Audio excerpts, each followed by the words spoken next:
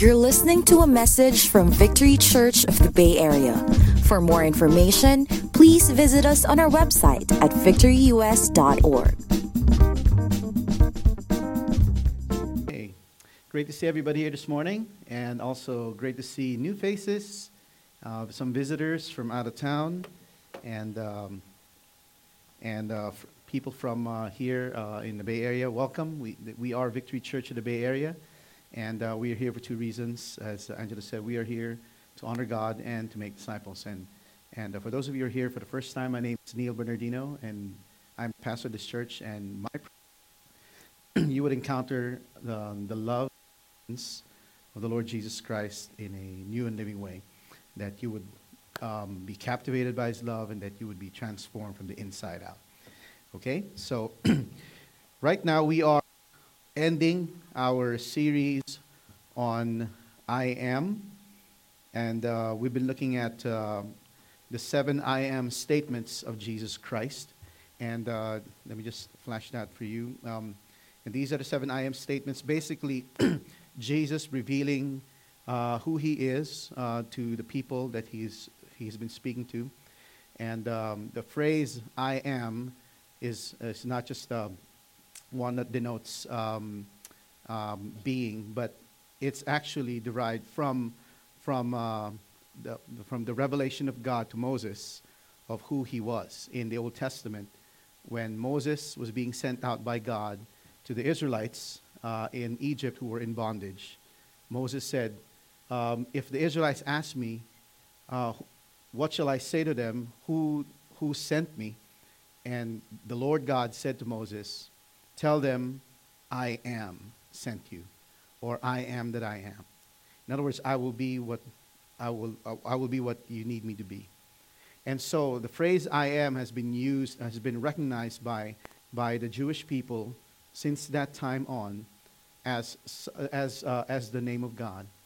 And the Greek translation of the Old Testament, because the Old Testament is written in Hebrew, the Greek translation of the Old Testament used the phrase ego eimi for the phrase I am. And that phrase, that Greek phrase, is also used by Jesus in all these 7 statements. Ego eimi, I am. And He said that I am the bread of life, I am the light of the world, I am the door, I am the good shepherd, I am the resurrection and the life, I am the way, the truth, and the life. And lastly, He said, I am the true vine, which is what we will be talking about this morning. And with that, I'd like to ask you all to please stand and open your Bibles to John chapter 15, verses 1 through 17.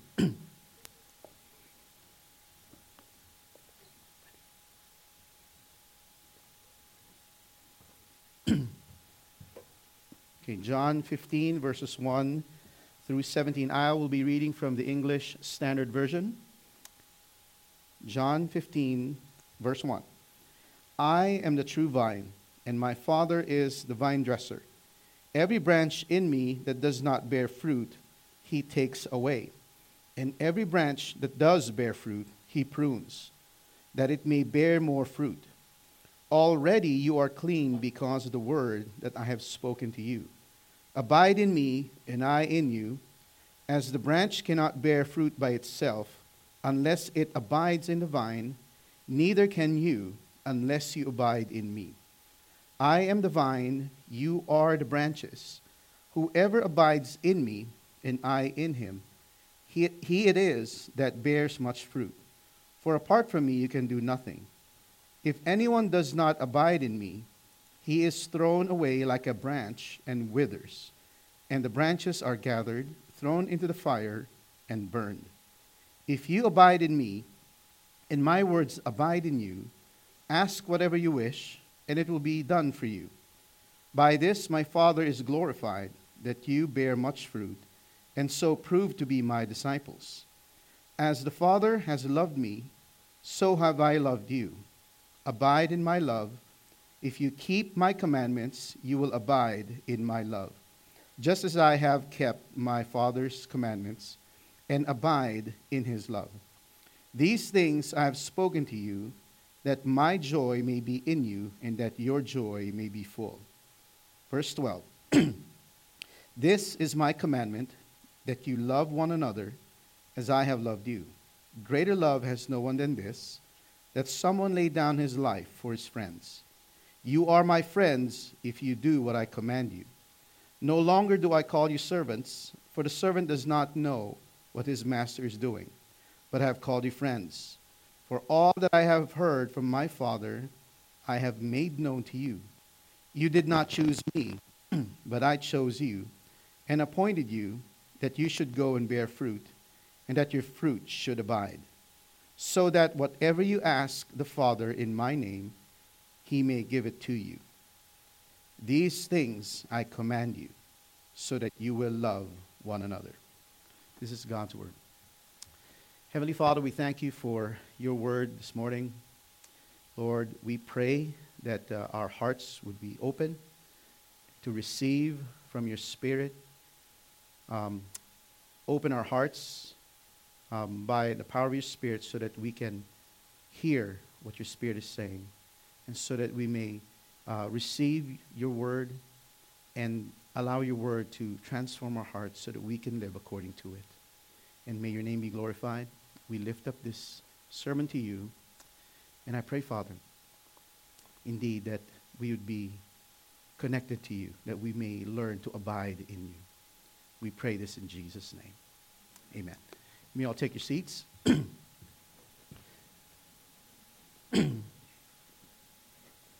So, now, there are some, when you look at this passage that we read, there are pretty common interpretations that have been presented over the centuries, and those are actually focused more on the branches. As we've read about the vine and the branches, right? And these interpretations, common interpretations, are focused on those branches. And let me read where they base it from. They base it on verse 2 and in verse 6. Okay, verse 2 and verse 6 says there, in verse 2, every branch, okay, I can't read that. It's too small. Sorry. Every branch in me that does not bear fruit, he takes away. And every branch that does bear fruit, he prunes, that it may bear more fruit. And then in verse 6, okay, it says there, if anyone does not abide in me, he is thrown away like a branch and withers. And the branches are gathered, thrown into the fire, and burned. So we see here images. When you talk about branches that are gathered and thrown to the fire and burned, that is an imagery of judgment when you look at most of what Scripture says. From the Old Testament, even to the New Testament, it speaks of that. But in this case, in this context, we actually, if we look at the context, that's not what is being said here. Although a lot of interpretations embrace this, a lot of people embrace this interpretation as referring to judgment. Okay? And so, the branches in verse 2, which are the unfruitful branches, and the branches in verse 6, which are the branches that are burned, that are not abiding in the vine, some interpretations see that as Christians who have lost their salvation.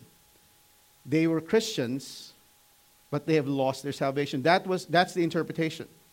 So a lot of people look at this and say, oh, I can lose my salvation. So if I get saved, then if I don't abide in the vine, in Jesus, then I will lose my salvation. So this is one of those verse passages that the proponents of this interpretation often go back to.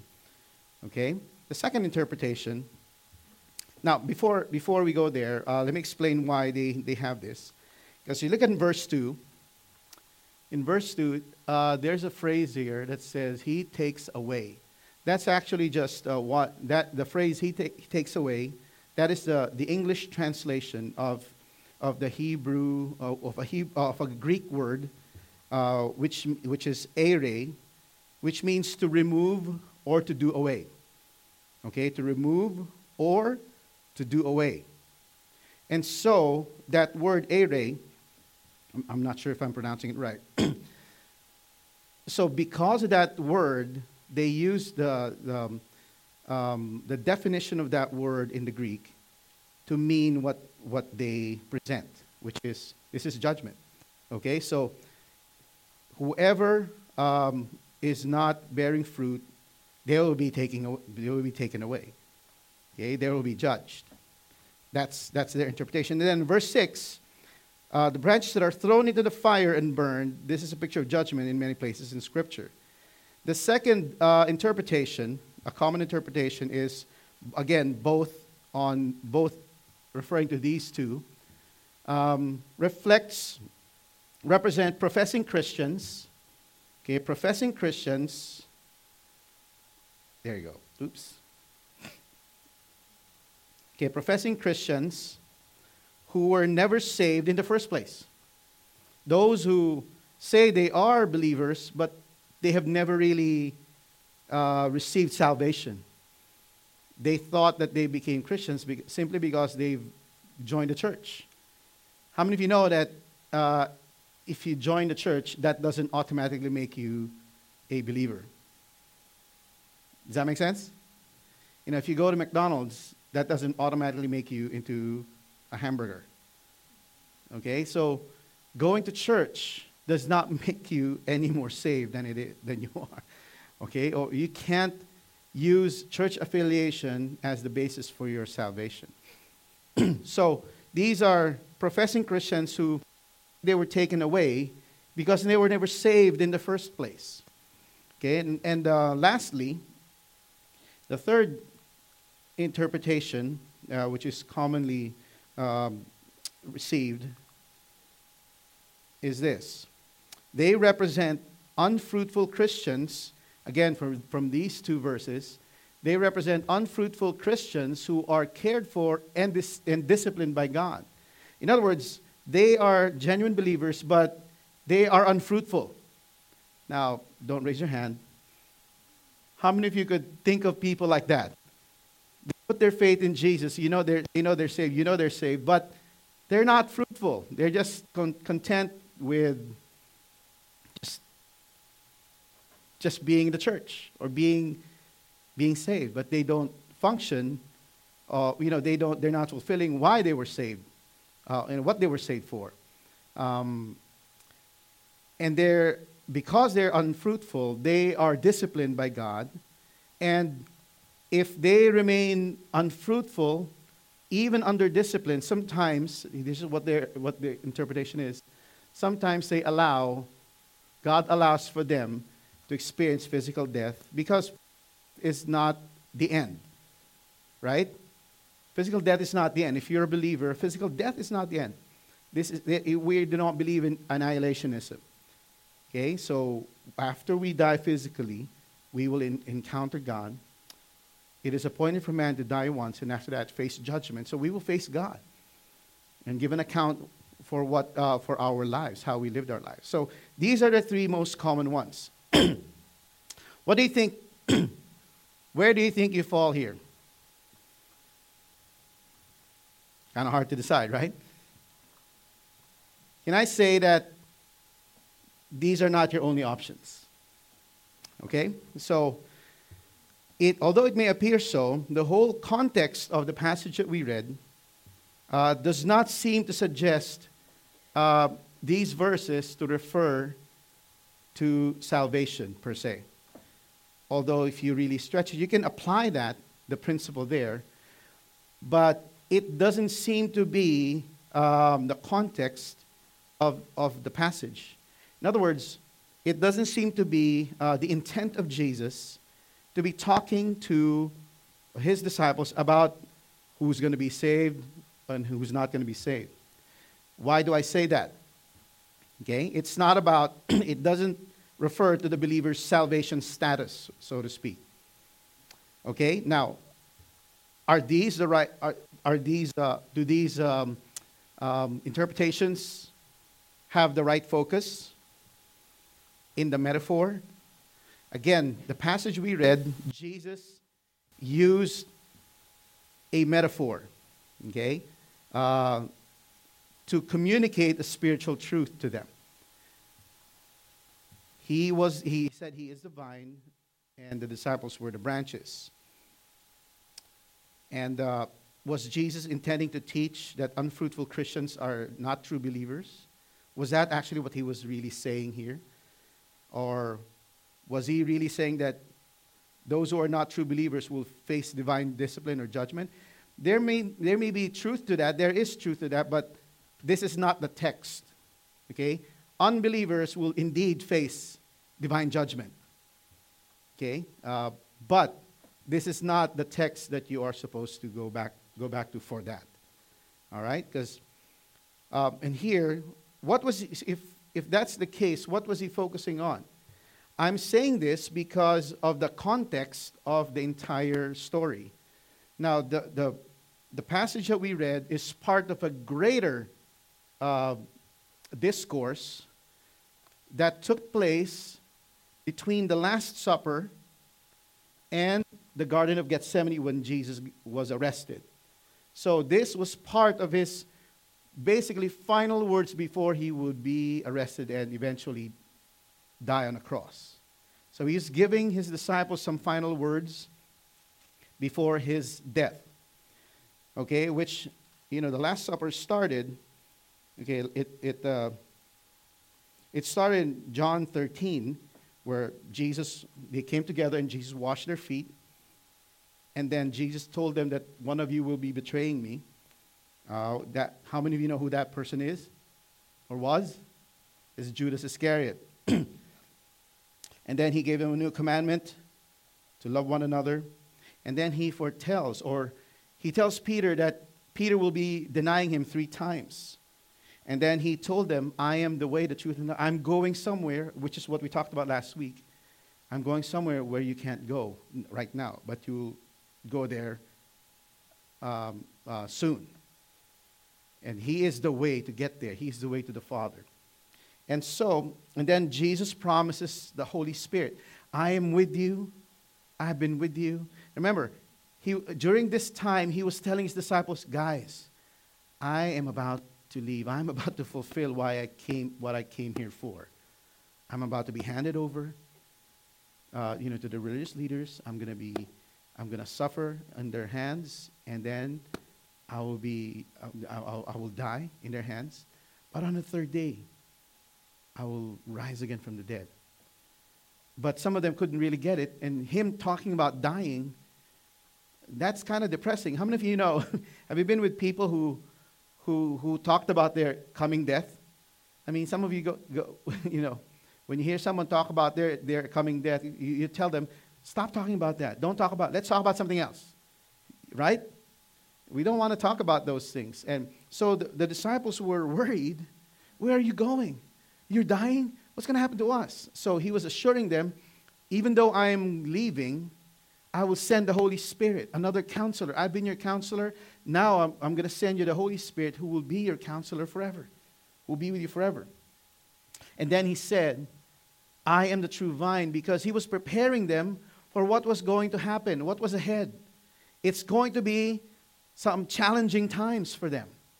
The disciples will be facing a time that will be challenging their faith.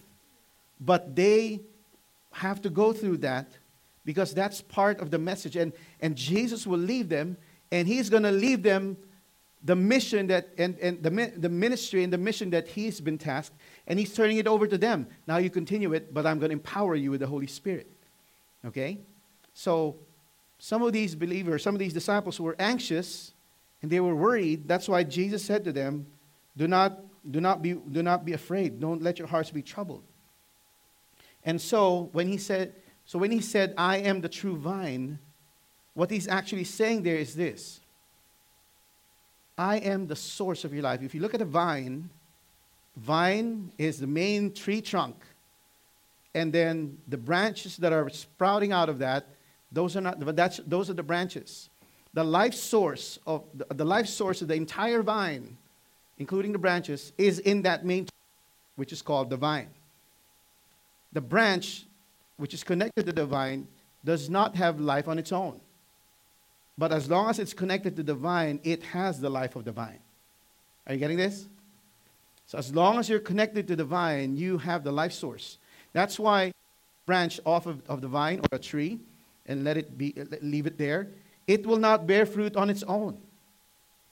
The fruit that branches bear come from the life source that is in the vine, not in themselves.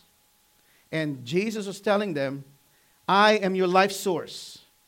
I am the source of your life.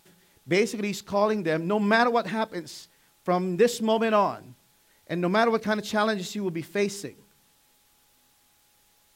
you need to make sure that you know deep in your hearts that you are connected to me, because even though I'm not with you, I will give you life. I am with you. I am the source of your life. I'm the source of your strength. I'm the source of your joy. I'm the source of your strength. I'm the source of your courage that will come forth, that is needed when it's time for you to declare my message. And I'm going to empower you. Now, some people, some of you, like we're saying, someone's leaving, and don't worry, even though I'm leaving, I'm with you in spirit. How many when you say that, they're encouraging you that I'm with you, but you'd rather I know, being in spirit is good, but I'd rather have you here with me. You know what I'm saying? So some of them are feeling that way, feeling antsy or feeling anxious. And so, that was the intent of Jesus. Now, rather than, again, what is the focus of Jesus here in this metaphor that he mentioned? Was he really focusing on the branches? Now, there is tremendous insight if we look at the, we grow grapes. We have vineyards here in Northern California, and we make wine, okay? It's called viticulture, okay? Basically, the cultivation of grapevines. There you go. But the methods that we use to cultivate our grapevines today are different from the first century ways that they used to. Now, while I believe there is tremendous benefit and insight into studying viticulture of the day, to interpret those words, those phrases, I think what Jesus is saying is he was not really saying these things. These are not the message. These are just part of what he is saying. The emphasis is on the main point that he was saying to them. As we read this, what did you notice? As we read verses 1 through 17, what did you notice? What did you notice? What did you hear? What do you think is the main message of this thing, of the passage? Anybody? How many? What? Abide. There you go. Why do you say abide? Because it's said so many times. That is the main point, abide. It's not about what's going to happen here. That was not the focus. Again, in metaphors, sometimes when you interpret things, you interpret like old texts. We interpret them, what do you call it? I suddenly forgot the term. Anyway, we think, it's going to come to me, okay? So, Han, please help me. You try to put details in everything there. Allegory, there you go. There you go. We try to interpret things, especially old texts, ancient texts, allegorically, putting meaning into things in the words, when in fact, that was not what is being communicated. One example. How many of you heard of the parable of the Good Samaritan? Okay, so in the parable of the Good Samaritan, one of the famous interpretations of that parable is this, that the Good Samaritan was, the Good Samaritan was the neighbor, and then the robbers were the demons and the devil, and then the innkeeper, and then the guy who got mugged and was beaten off and left for dead on the road, are people. That's us. And then they put meaning into all the words. And it's nice if you look at it.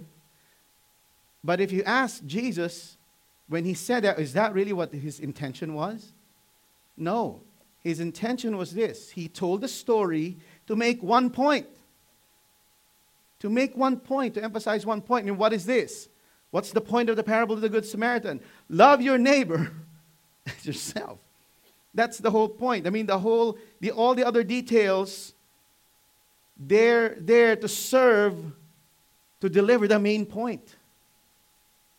You're not supposed to put meaning into all those things. And they said, Jerusalem is heaven, and then Samaria is earth. The reason why the man got mugged, because from a state of being saved, he backslid going down to Samaria, going down towards the road to Samaria.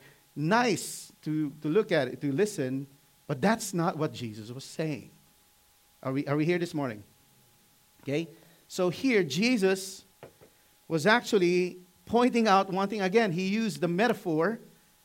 He used metaphors and parables to communicate spiritual truth. And sometimes, when you tell a story, you add details that make the story sound a little better for you to understand it, but you get the main point, right? Like here, the whole thing. We read the whole thing, but when I asked you what's the main point of this, you said, abide. And that is indeed the main point. So, the central issue of the vine and branches metaphor is not on the salvation status of the branches, hence of the believers. Was that what Jesus was actually saying here? We can force that to mean that way, or we can listen to what Jesus was saying. We can listen to the text, and we can look at the context. He was encouraging his people and his audience. When he was talking to them, he was talking to his disciples. These are words directly to his disciples. Okay? Every time that happens, this happens several times. You know what that means? The manager told me that if this happens, there's somebody new there. Okay? So, because they know they're not supposed to be turning this on. So, please don't get distracted, okay? It's like my point. Sometimes we're distracted with the small details, but the main point we lose. Okay, so that's an illustration right there. So please zone in, okay? Zone in, please. So the point here is abiding and being fruitful. Okay? And he is saying these things to abide. I want you guys to abide and bear fruit, because as you abide, you will bear fruit. Because in light of his departure, as I am leaving you guys, it doesn't mean that if I leave, everything's done. We're not going to close. We're going to close shop. No, we're not. I'm going to empower you with my spirit. We're going to continue what we started. And basically, he's telling them, I'm going to come back for you. Okay? So, so here.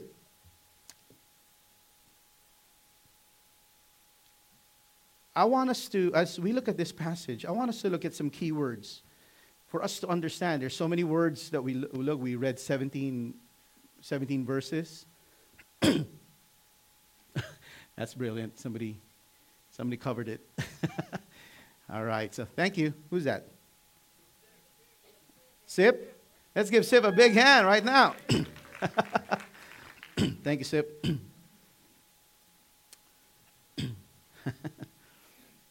All right, some key words, and you've heard these words. First is a set, the vine and the branches, because this is the metaphor, the vine and the branch metaphor, okay? And Jesus said in verse 2, on verse 1, I am the true vine. And in verse 5, he said again, I am the vine, you are the branches. He was talking to his disciples. The disciples were the branches. Okay, he talked about I am the vine, and every branch in me that does not bear fruit, he takes away. My Father, who is the vine dresser, he takes away. But every branch that does bear fruit, he prunes. He still cuts. So either way, you'll get cut. You get what I'm saying? Either way, you'll get cut. But the pruning, what's the purpose of the pruning? It is so that you will bear more fruit. Okay, how many vines are so leafy? That's why, those who really, if you go to vineyards, you rarely see that many leafy grapevines. Because, especially when it's harvest season, they trim those leaves so that all the energy will be focused on producing fruit instead of producing leaves and fruit. So that's a way to maximize the fruit bearing. How many of you like being cut? How many of you like being cut by God? Your life is so leafy, you go, and God says, you know what, I think that's unnecessary. Why, Lord? Why do you take this away from me? It's not necessary, okay? You don't need it. And so, this metaphor was a reminder to his disciples that he was the source of their life. It was also a call for continued faithfulness and loyalty to Jesus even after his departure. It's a call for them to remain. Abide means to remain, okay? So, and here, he promised the Holy Spirit will be with them, and such faithfulness will enable them to bear much fruit. And this is the kind of fruit that will bring glory to the Father. How many of you want your lives to bring glory to God? To honor and glorify God. You want that? Okay, so, now on the relationship between the vine and the branches, verses 1 through 3, okay, so it says there, I am the true vine, and my Father is the vine dresser. Every branch in me that does not bear fruit takes away, and every branch that does bear fruit, he prunes. The word prunes here, and it's not what you eat. It's not the shriveled grape, okay, so that's not what we're talking about here. When he prunes, he cuts, but actually the Greek word for the word prune is actually one that means to cleanse or to clean. Okay? Those who do bear fruit, God cleanses and he cleans so that they will bear more fruit. He cleanses you. And then goes on in verse 3, already you are clean. He's telling his disciples, you are already clean because of the word that I have spoken to you. And the word that is spoken of here is not just one specific commandment, but it's the entirety of all of the word of Christ and his teaching. Okay, all of his teaching. Why did I highlight this? Number one, the branches are the disciples who are cleansed by the word of Christ. But secondly, as you focus on verse 2, can you read verse 2? Okay? Verse 2 signifies that disciples who are in Jesus, disciples in Jesus, who are in Jesus, can still be fruitful or unfruitful.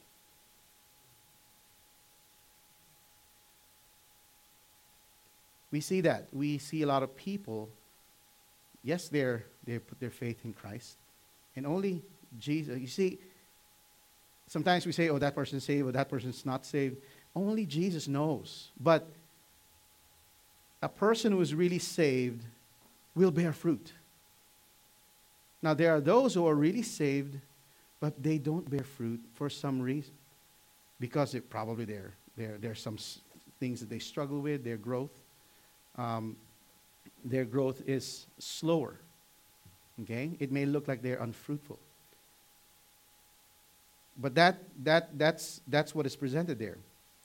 So, the vine and the branches, and Jesus is a life source. Apart from the vine, the branches can do nothing. They wither. And here's the thing, when branches wither and they're cut from the vine, their only use is to be firewood. That's the only use. Dried up branches of vine branches that dried up, their only use now is to be thrown into the fire. So another word I want us to look at is this, fruit. Okay, second one, please. Number 2, fruit. Now, what is done to the branches? Let's go back to verse 2.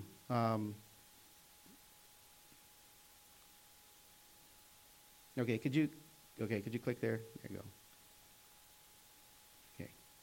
Are we in verse 2? Yeah. It says there, every branch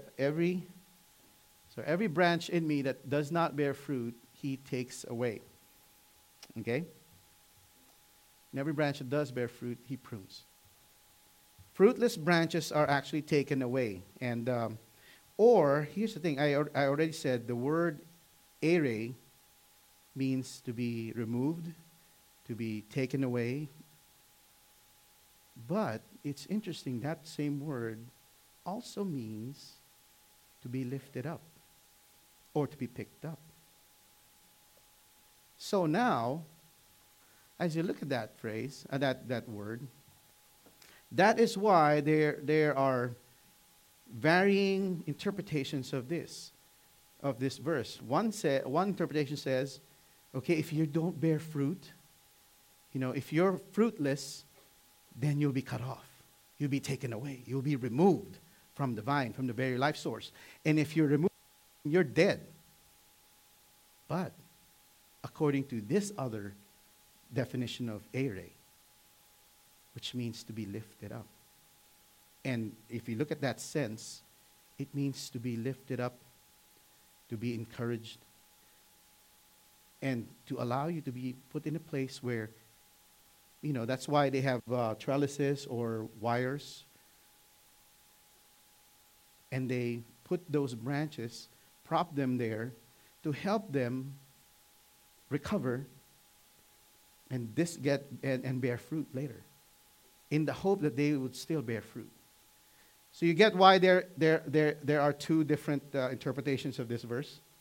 It's difficult to look at what is being said there because there's no other indicator of what that word meant other than it was used. So, but here's the thing: while fruitful ones are pruned or cleaned for greater fruitfulness. And in verse 6, if anyone does not abide in me, he is thrown away. I want you to see this, okay, verse 6 again. Every branch in me verse 6, please. If anyone does not abide in me, he is thrown away like a branch. Read this. What does it look like to you? Judgment, right? But here's the thing. Again, going back to what is the point of Christ? Did he really mean eternal judgment here? Did he really mean that this signifies hell, fire and brimstone, eternal judgment? Again, looking at the context, it doesn't speak that. It speaks this. Basically, what this verse is saying, it's just a depiction, okay? A depiction that the fruitlessness and the uselessness of one who does not abide in the Father. So if you don't abide in Christ, you render yourself fruitless and useless. Okay? So the question now, I'm not saying that are they saved or not. I'm not going there. I'm staying with the main point. Okay? So it's your choice if you want fruitful or fruitless. If you want to abide in Christ or not. Because if you don't abide in Jesus, you are abiding in something else. You draw your life from something else. And it's easy to tell. Those who draw their lives from Jesus, it's easy to tell because Jesus is seen in them. But those who say they're Christians, but yet they draw their lives from something else, from wealth, from fame, from achievements. And some of us have varying degrees of this. It is shown in the words they speak. instead of speaking about the majesties and the glories of God, and their hearts are attuned to the will of God, and they talk about nothing but what? Sports. I mean, that's the passion of their heart. Sports, or what else? Or politics, or whatnot.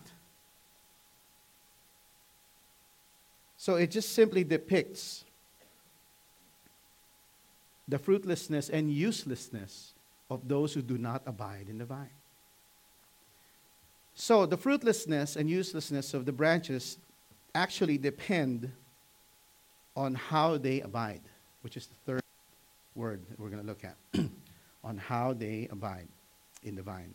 Verses 4 and 5, abide in me, and I in you, as the branch cannot bear fruit by itself, unless it abides in the vine, neither can you, unless you abide in me. I am the vine, you are the branches. Whoever abides in me, and I in him, he it is that bears much fruit. For apart from me, you can do nothing. The abide here means to remain, to stay, to reside. Abide means to reside. Where's your residence? What do you call your residence? It is your home. Look at this. Abide means to reside. Your home is also called your abode. Does that make sense? You see the connection? So you abide in Christ, meaning you remain in him. You dwell in him. You stay in him. You stay connected to him in union and in relationship. And in that relationship, in that connection, his life will flow through you. And his fruit will be born in your life.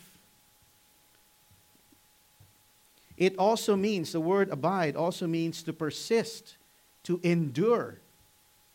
Okay? To continue in a certain state, condition, or activity. To persist, to endure, to abide. No matter what happens, I am abiding in Christ. I am persisting in holding on to him. I'm enduring no matter what I go through. That is what Jesus is saying. As you will be sent out on your mission, that I'm going to be going to the Father, the Holy Spirit will be with you to empower you, and you will encounter many troubles. But take heart, I have overcome the world. I am with you. Abide in me. Persist in me. Endure. Are you getting this? So, 1 John 2:6, for us to understand what abide means. Whoever says he abides in him or in Jesus ought to walk in the same way in which he walked.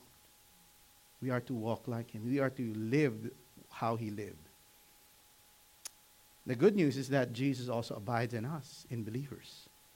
Some results of abiding very quickly. Number 1, fruitfulness. Okay, fruitfulness, we've already talked about them unless you abide, you cannot bear fruit. Second is answered prayer. Okay, answered prayer, verses 7 and 16. If you abide in me, and my words abide in you, ask whatever you wish, and it will be done for you. See, one of the bases of answered prayer is abiding in Christ. Having a relationship with him. That's what abiding is. Remaining in him no matter what. I'm faithful to him, I'm loyal to him, and I'm obeying him. Look at this, verse 16. You did not choose me, but I chose you, and appointed you that you should go and bear fruit that should abide, so that whatever you ask the Father in my name, he may give it to you. A benefit of abiding in Christ is answered prayer. Thirdly, it's from 1 John 3:6-9, is freedom from persistent sin. Okay? Verse 6 says there, no one who abides in him keeps on sinning. No one who keeps on sinning has either seen him or known him. The more we abide in Christ, the lesser the grip of sin will be in our lives. And then fourthly, relationship with the Father. 2 John 2:9 says this, everyone who goes on ahead and does not abide in the teaching of Christ does not have God. Whoever abides in the teaching has both the Father and the Son in terms of relationship. Lastly, abiding in Christ will enable us to have confidence before God in the last day. 1 John 2:28. And now, little children, abide in him, so that when he appears, he may have confidence. We may have confidence and not shrink from him in shame at his coming. So, we talk about fruitfulness here, but Jesus talked about a specific fruit here as we land this thing. Okay? He talked about a specific fruit. Fruitfulness is in everything. In Galatians, okay, so and the last word we're going to look at is love. And this is actually what he was zoning in. Of all the fruit that he is producing in us, the primary fruit that actually empowers and animates all the other fruit in our lives is this thing called love. Okay? In Galatians 5:22, it says there, but the fruit of the Spirit, the product of the Spirit is love, joy, peace, patience, kindness, goodness, gentleness, faithfulness, and self-control. Okay? Love is primary. It has primacy. For without love, even if we move in spiritual gifts, even if we can move in miracles, if we don't have love, what did Paul say? We are nothing. Nothing. You can be religious, but if you don't have love, what good is that religiosity? You can attend all the victory groups here, but if you don't love your neighbor, then you're just deceiving yourself. Does that make sense? You come here every Sunday, oh Lord. You cry, you shed a tear every time. Then you go home, and everybody's afraid of you because why? You're rude to them. That is not love. Okay? And so, Jesus emphasized, of all the fruit of the Spirit, he emphasized love. Consider the following. Verses 9 and 10. As the Father has loved me, so have I loved you. Abide in my love. Abide in my love. Okay? If you keep look at this. If you keep my commandments, you will abide in my love. If you keep my commandments, then you will abide in my love. If you obey what I say, then you will abide in my love. But look at this. Verse 15 of chapter 14, it says it differently. It says there, if you love me, you will keep my commandments. Wait a minute. Chapter 14, you said, if you love me, you will keep my commandments. And then in chapter 15, Jesus said, if you obey my commandments, you will abide in my love. That's confusing. What are you saying? You're saying contradictory things. They're not actually contradictions. They're actually complementary. What does that mean? It means this, that love and obedience are so interrelated and inseparable that you cannot have one without the other. Obedience is a mark of love, but the more you obey, the more you will walk in love. And the more you are in love, the more you will obey. You see? They're interrelated. And in verse 12, this is my commandment, that you love one another as I have loved you. So the whole purpose of the abiding is to have a relationship with God that will bear fruit in your ministry to others. Come on now. That you love God and that you love one another. That's the whole point of the abiding. And in verse 13, I want you to see this. Okay? Verse 13, greater love is no one than this, that someone lay down his life for his friends. This is the quality of the love that they are supposed to walk in. What kind of love will you produce that will bring glory and honor to God? It's the love that sacrifices for others. Sacrificial love. Agape. The love that God has for us. That's why Jesus laid down his life for us. He demonstrated how we are to love, just as he had loved us. And here, as we conclude, verse 17, this is the whole point of the parable. The reason why Jesus said all these things is this, verse 17. These things I command you so that you will love one another. This is the product of your abiding in Christ. This is the product of your relationship with Jesus. Okay, are we here this morning? That's why I said,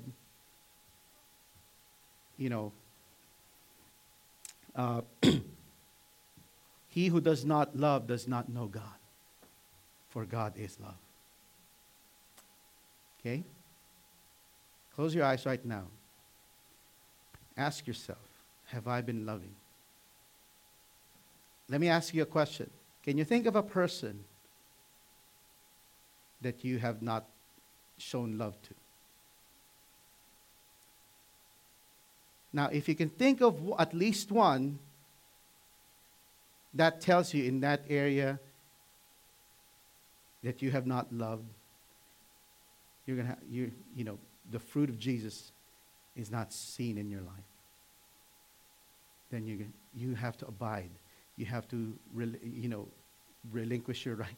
You have to surrender to Jesus, and you have to obey his command to forgive or to ask for forgiveness and be reconciled and show love whether they deserve it or not. Because if you do so, you will begin to reveal who Jesus is. Let's all stand right now as we end. So the main point, so basically, let me summarize this with this point here. Disciples of Jesus Christ. Okay, can we go there, please? Disciples of Jesus Christ who abide in his love live fruitful lives that glorify God. How many of you want to bring glory and honor to Jesus? Obey his commands. And he's not a tyrant. He's a good Lord. He died for you. He took the penalty of our sins. He paid the price to purchase our salvation. He redeemed us by his blood.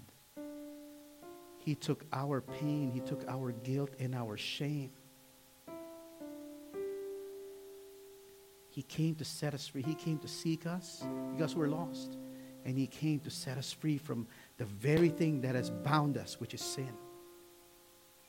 That very thing that we cannot overcome on our own. That's why we need a Savior. Jesus came. He loved us so much that he gave his life so that we can be set free. That's how much he loved us. And as he is giving his love to us, as we receive that love, we are to love others. To love him with all of our heart, soul, mind, and strength. And we are to love our neighbors as ourselves. Jesus said, I am the true vine. My life flows through you, not just his life. His love flows through you. And when his love flows through your life, you will bear his fruit. And when you bear his fruit, you will reveal the glory of God to the world. People will see Jesus Christ in you. Amen?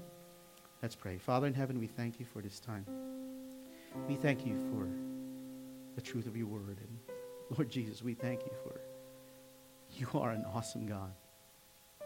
And your love is amazing. You are an amazing God. Lord, we don't deserve salvation. We don't deserve relationship with you. But you didn't let our sins stop you from demonstrating your love for us. As a matter of fact, you came to destroy the power of sin over our lives. That if we put our faith in you, and if we receive what you have done, you will forgive us of our sins. You will remove our guilt, and you will cleanse us of our shame. And here we are, Lord. We respond to you. We say, Lord, here we are. Let your love flood our hearts. Help us to understand your love. Help us to realize the fullness of the power of your love, that we may be transformed, and that you would use us to be your transforming agent to reveal you to the world through the love that we demonstrate one to another. You said this is how the world will know that we are your disciples, that if we love one another. And if we bear fruit, if we love one another and bear fruit, we bring glory to the Father. Lord, it is our desire to be used by you. Lord, we don't want to be useless. We don't want to just receive salvation and then just occupy space and not do anything, not be fruitful. Lord, there's so much more to us being saved. For you have a destiny for us. You saved us not just from our sins, you saved us for your purpose. And Lord, I pray that all of us would say yes to your purpose. Use us for your glory. And Lord, we repent of pursuing our own things, pursuing our own kingdoms, building our own kingdoms. And Lord, we pray that you would cleanse us, prune us, so that we may bear more of your fruit, the fruit of the Spirit. And Lord, I also pray for those who need to, first of all, surrender their lives to you. We ask that you would knock on their hearts. We ask that you would speak to them right now. Lord, some of them are feeling you, speaking to them for the first time. Their hearts are pounding. They don't know why. They've never felt this. But they have a sense of the divine. They have a sense of your presence today. That is the Lord speaking to you today, telling you to respond to him. He is real. And I would like for you to respond. There will be Victory Group leaders there by that middle aisle. As we dismiss, don't miss this opportunity. If God's already speaking to you today, don't just walk out of here. There's so much more that God has for you. He wants to save you. Not only that, he wants you to have a relationship with him. And that is the greatest relationship there will be.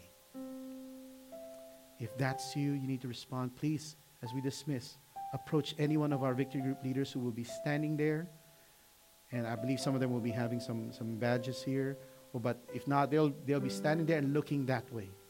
Please approach them and ask them to pray for you and ask them to guide you for the next steps. Amen? Let's pray. Father in heaven, we thank you. We thank you for your word. We give you back all the praise and glory. And Lord, may your people, Lord, begin to let their light shine so that the world will know that they are your disciples. That the world will know who you are through them, through their lives. We pray this for your glory and honor in the most precious name of Jesus Christ our Lord. Amen. Amen. God bless everybody. We're dismissed. Have a great week. Again, if you need prayers, please approach any of our Victory Group leaders there, okay? Thank you.